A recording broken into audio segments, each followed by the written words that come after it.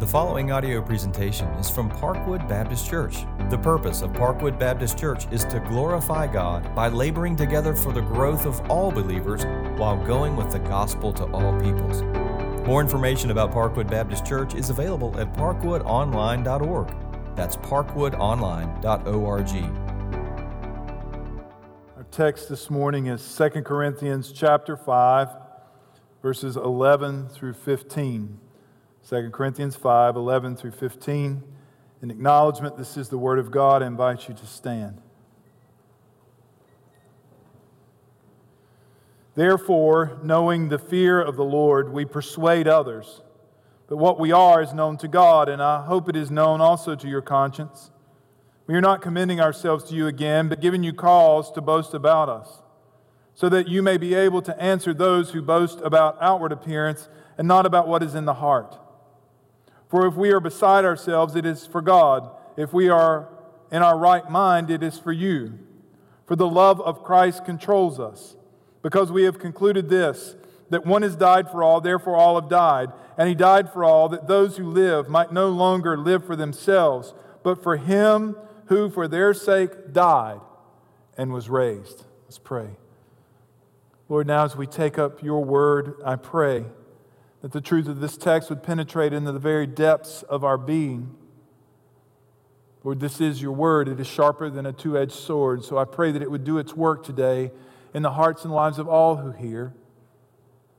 And Lord, that we would live in the conscious recognition that you have made your plan and your will known to us, and that you have given us right motivation in how to live. So cause us to see that today through the power of the Holy Spirit. In the name of Jesus we pray. Amen.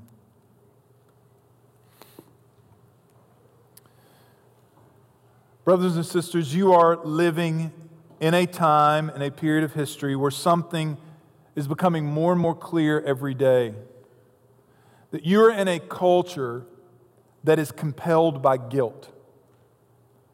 That the use of shame and guilt is being used to manipulate people to do all sorts of things.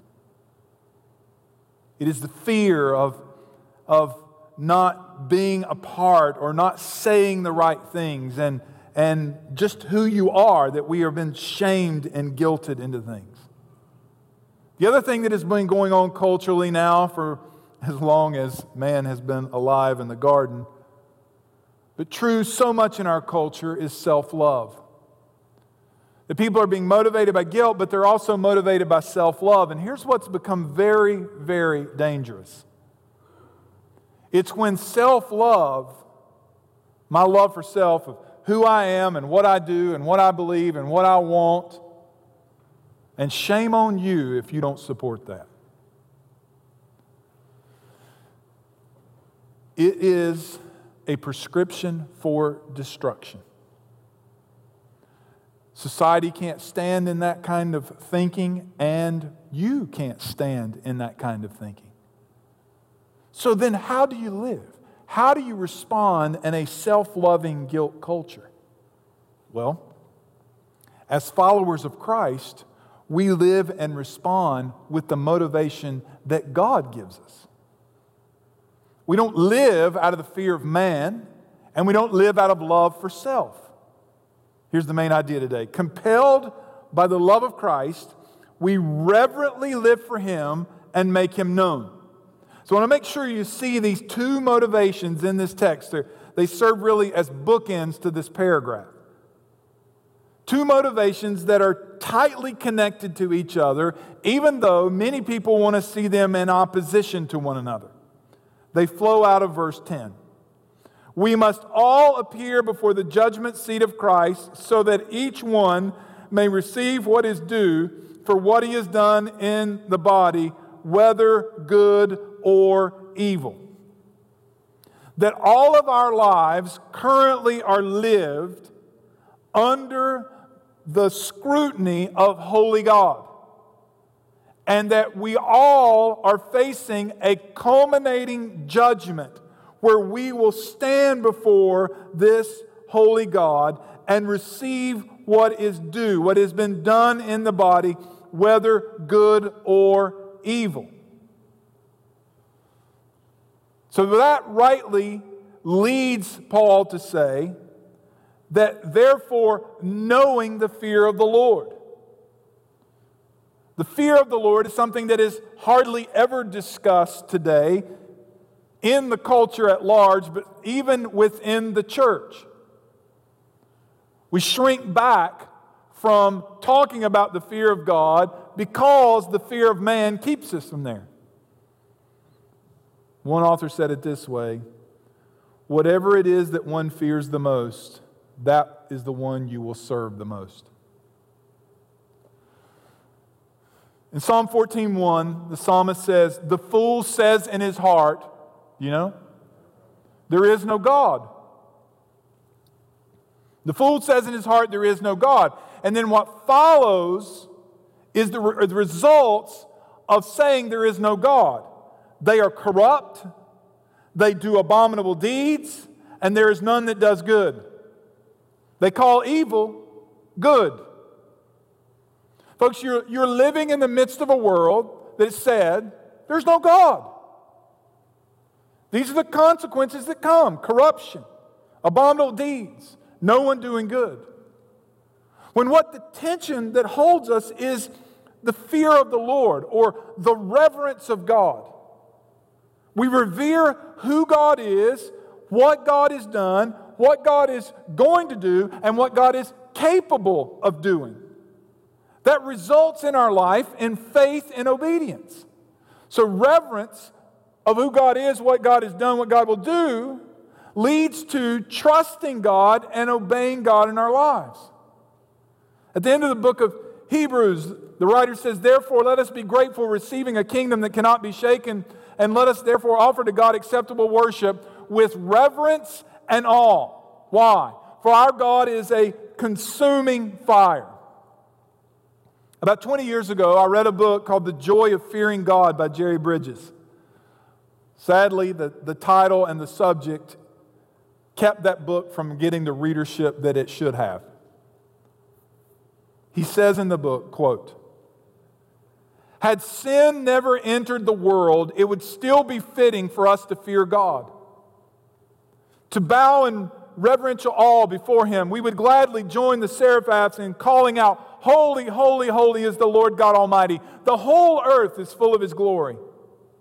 But sin did enter the world, and because of His holiness, God now reveals Himself as the hater of sin and the just punisher of sinners. But He also reveals Himself in the person of His Son as a merciful and gracious Savior.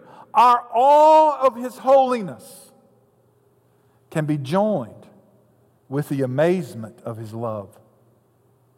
And you see Paul doing this in this simple paragraph here. You see the motivation of the fear of the Lord and the love of Christ. In verse 14 he says, "The love of Christ controls us."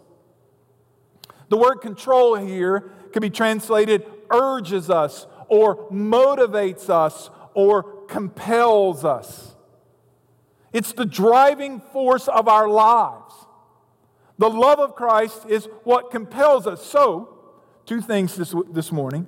Compelled by the love of Christ, we reverently live for Him.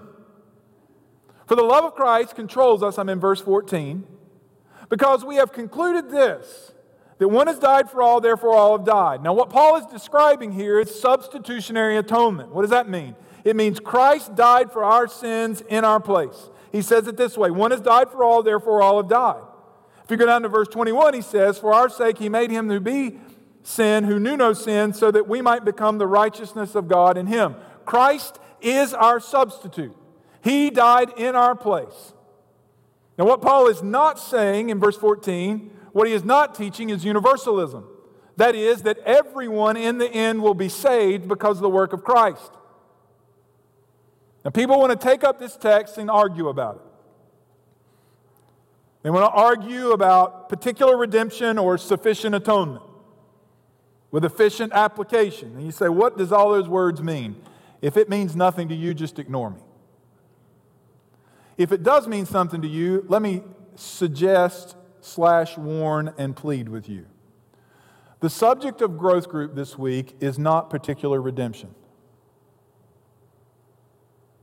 If you go into growth group and argue about particular redemption, you have missed the meaning of the text.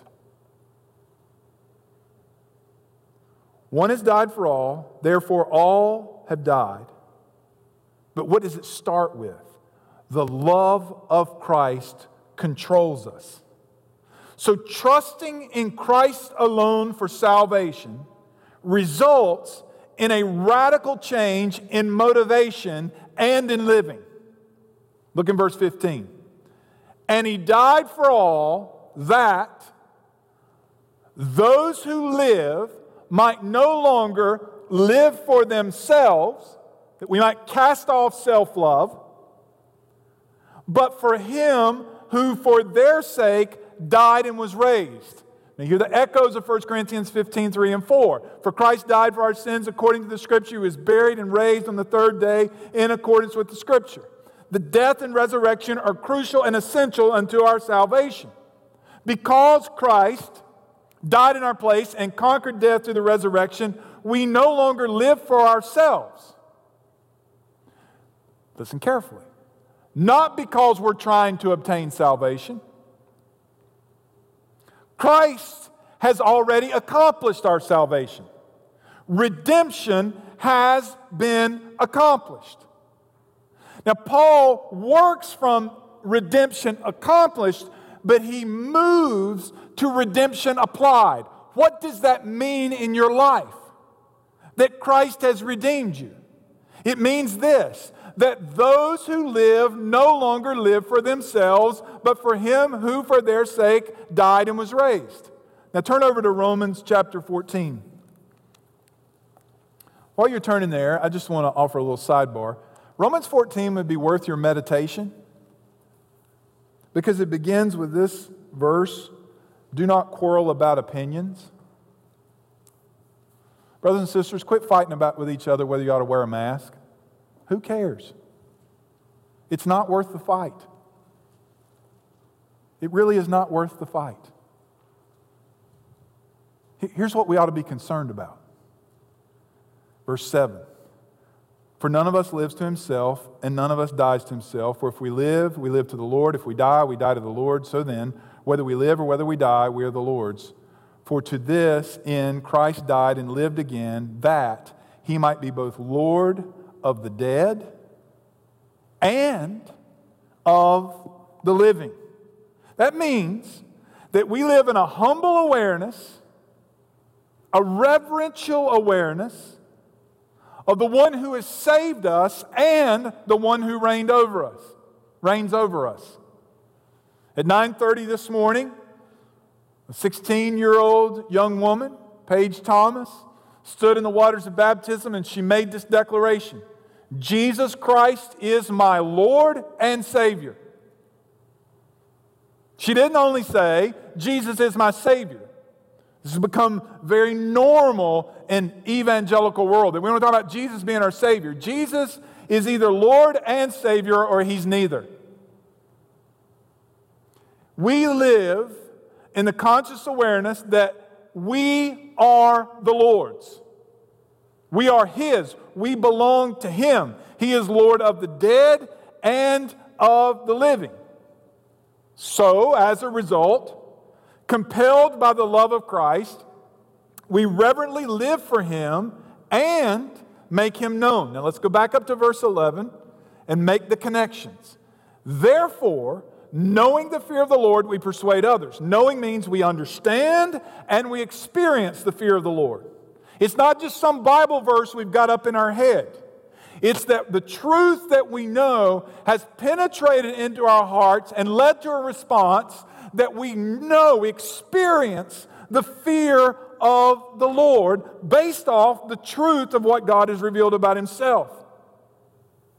So my motivation as a Christian, the motivation of a Christian is not, you better worship God or He's going to get you. You better do these number of things or God's going to get you. Or let's just use the verse here. How many of you grew up in church, been around church most of your whole life? You ever been guilted into evangelism? Oh, come on. You've been in Baptist life very long. You've been shamed into evangelism. That is not what Paul's teaching here. We don't shame people into sharing their faith. Because we are compelled by the love of Christ, that the price of our salvation has been paid, and we rightly understand who God is, we persuade others, not in some form of manipulation. God doesn't love me more because I evangelize. I evangelize because God loves me. I am compelled by this love. I can't shut up about this love. Anything you're in love with, you talk about. Am I right here? You talk about whatever you love. And if you are compelled by the love of Christ, you will talk about it.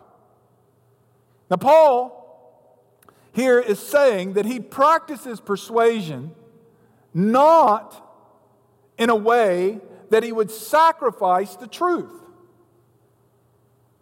We might say we want to persuade others because we believe Jesus died on the cross for the sin. We want them to be saved. How about this little survey in your head? You don't have to respond to this. How many of you have ever been in church and you felt like whatever that preacher just did was manipulative? He tricked people into doing things. Tricked them into some form of response. Paul said, I never used any kind of means of persuasion to trick people. What I do, Paul's saying, is I do it in fear of God. How dare I or you manipulate what God has said to get somebody to agree with me? That's a dangerous place to walk out on. Brothers and sisters, here's what I know. Every time I stand up here and preach, I know two things. Number one, I'm going to answer to God for what I say. To God. That doesn't mean I ignore you. God has used you, that is the people of God, to correct me more than one time. But ultimately, I answer to God. Secondly, here's what I know. You're going to answer to God. And that reverence compels me, out of the love of Christ, to make Him known. Now, if there's ever been a time when people question somebody's motives, it is today. Whoever we hear, whatever it is they're talking about, all we got to do is get on social media and question their motives, and everybody else will jump in and question their motives with you. Paul says, I know you're questioning my motives, Corinthians. I've read my Twitter feed. But here's what I want you to know. What we are is known to God. You may think I'm something else. I may be something else. But who I am is known to God. And who you are is known to God. Now, Paul says, he's defending that he's living under Christ. He says, I hope it's known to your conscience. I hope you see that I'm compelled by the love of Christ and living in the fear of the Lord.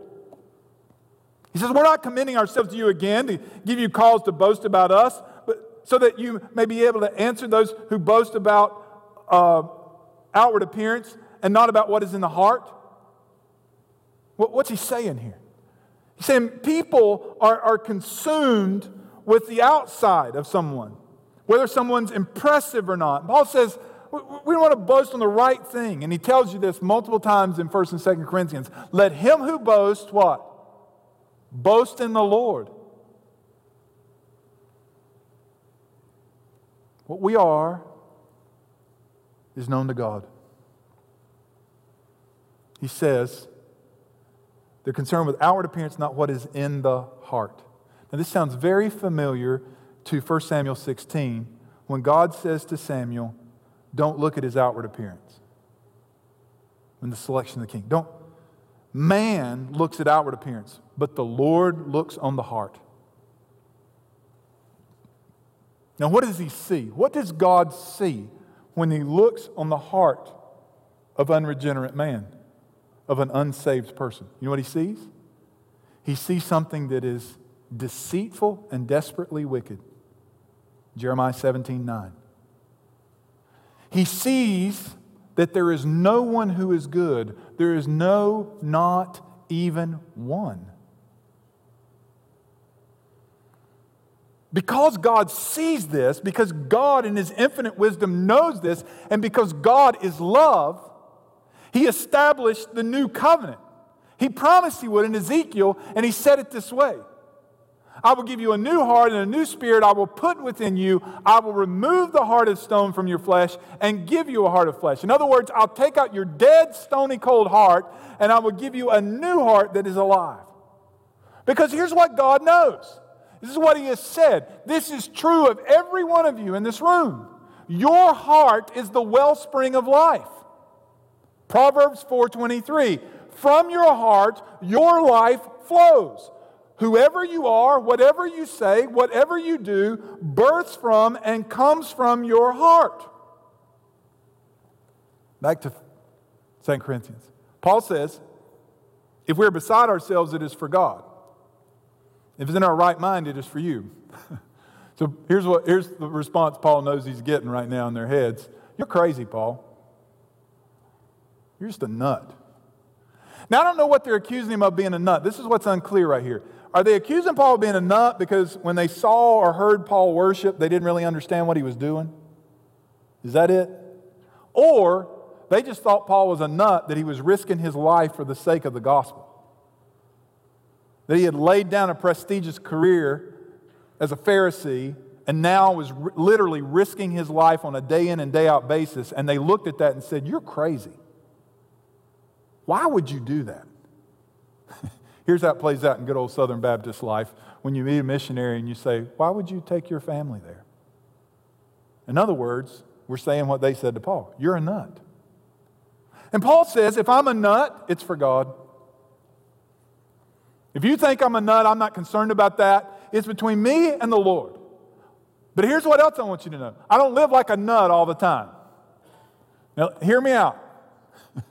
I think all of us go through this wacko phase as a Christian at some point. Because all these things are swirling in our hearts and minds, and we're trying to make sense out of it, and we just live wacko. And some of us, like me, are just wacko anyway. But anyhow, he says, if I'm in my right mind, it's for you. What's Paul saying? He's saying that he speaks clearly and comprehensively to them in such a way that they understand.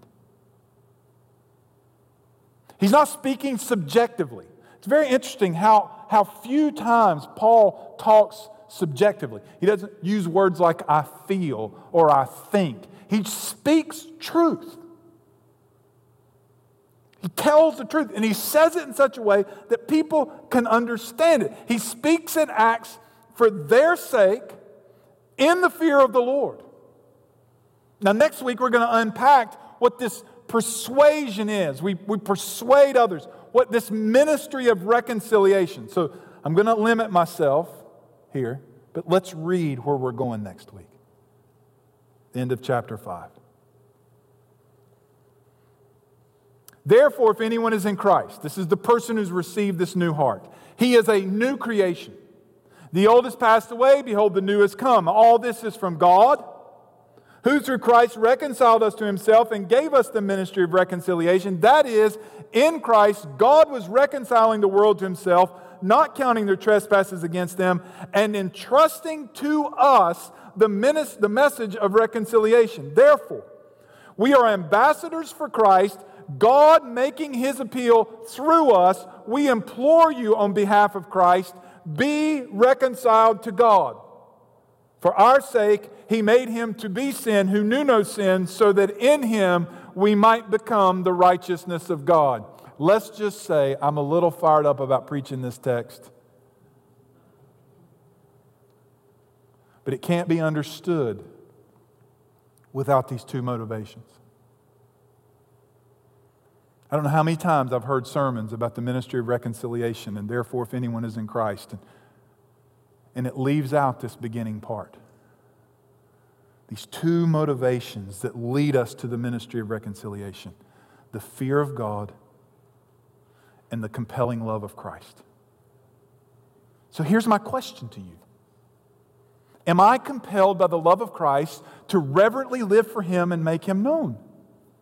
It's not just live for Him. It's make Him known. Now we live in a cancel culture. You don't know what I mean by that? It means that people are so afraid of consequences that people are making decisions that they would not normally make.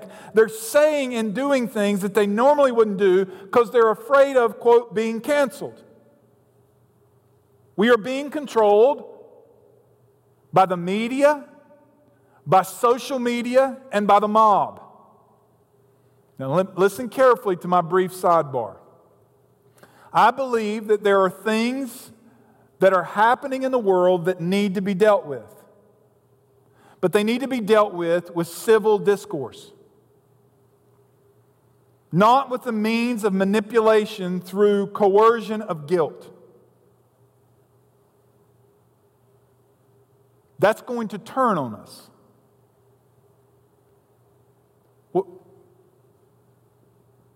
What you have culturally right now, I haven't said this all morning, and I try not to leave the script, but I'm going to. It's a two-headed snake that's devouring itself. Even though they look very different, if you want to use right and left, they're both using the same tactics. Shame and guilt. Brothers and sisters, we are not of this world.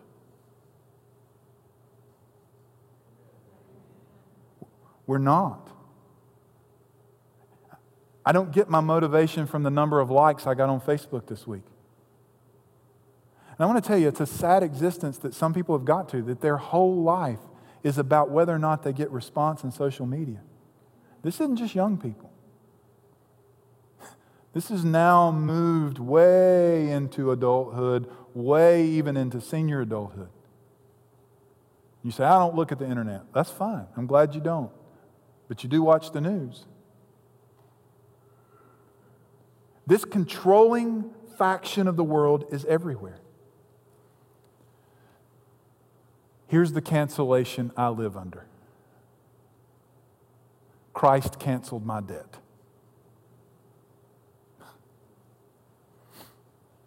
He suffered in my place. He laid down His life for me. I could not save myself. I cannot save myself. You cannot save yourself. There is no self-salvation. There is no means, even though this culture is telling you, you do this, this, and this, you're saved. They're not using that language, but listen to it. There's a salvation talking about in the culture right now.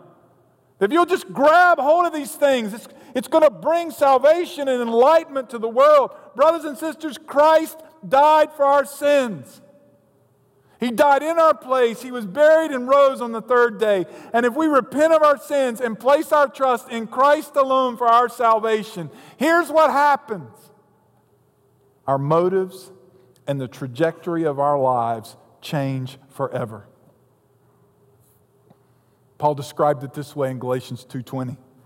I have been crucified with Christ. It is no longer I who live, but Christ who lives in me. And the life I now live in the flesh, I live by faith in the Son of God, and hear it, who loved me and gave Himself for me.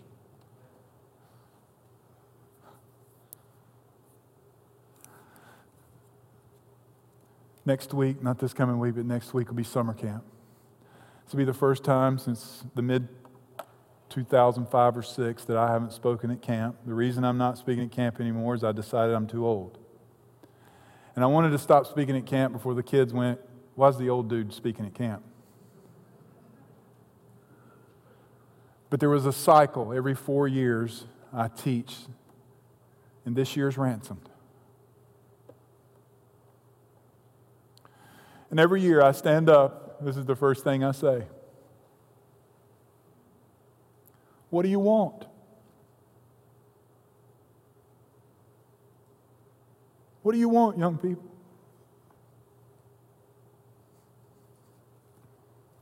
And I say to you, seated here, whether you're 8 or 80, what do you want? Because here's what's true. You ready? You are what you love.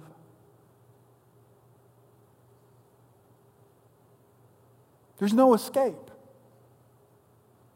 You are what you love. Jesus Christ will not be tagged on to what you love. He will not.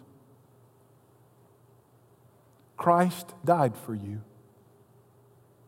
He died for a self-loving human being who is afraid of people. He died in your place. Have you seen and recognized His love and your sin? Have you repented of your sin and trusted Christ? Have you become a new creation? Because when you do, you love now because He first loved us. It'll never happen in the reverse. You will never love Jesus first. And that's why some of you are unsaved Christians, because you've got it out of order. You loved Him first without seeing that He first loved you. If anyone is in Christ, he is a what? The old is come. Behold, the new is come. You know what it is? It's a new motivation. It's a brand new trajectory. I am what I love, and so are you. Let's pray. Father, thank you for your holy word and for speaking to us today. I plead on behalf of men and women who are seated here who know that their love is for something other than Christ, that their reverence is for someone other than the Lord God Almighty. I pray that as you have shown them this through the power of the Holy Spirit, that they would now repent of their sin and trust in Christ alone for His saving work on the cross and through the power of the resurrection, that they would repent of their sin and believe on Jesus today. I pray that you would do heart-changing work in this room. And for those whose love have grown cold, who have been distracted by a world gone crazy, I pray that right now, with a heart of conviction, that your people would repent and that they would return to their first love, the one who has loved them. Lord, do your work among us. Compel us now through love and reverence to worship you in spirit and in truth. Pray this in the name of Jesus. Thanks for listening to this audio presentation from Parkwood Baptist Church, located in Gastonia, North Carolina. Please feel free to share this message with others. For more information about Parkwood Baptist Church, visit parkwoodonline.org. That's parkwoodonline.org.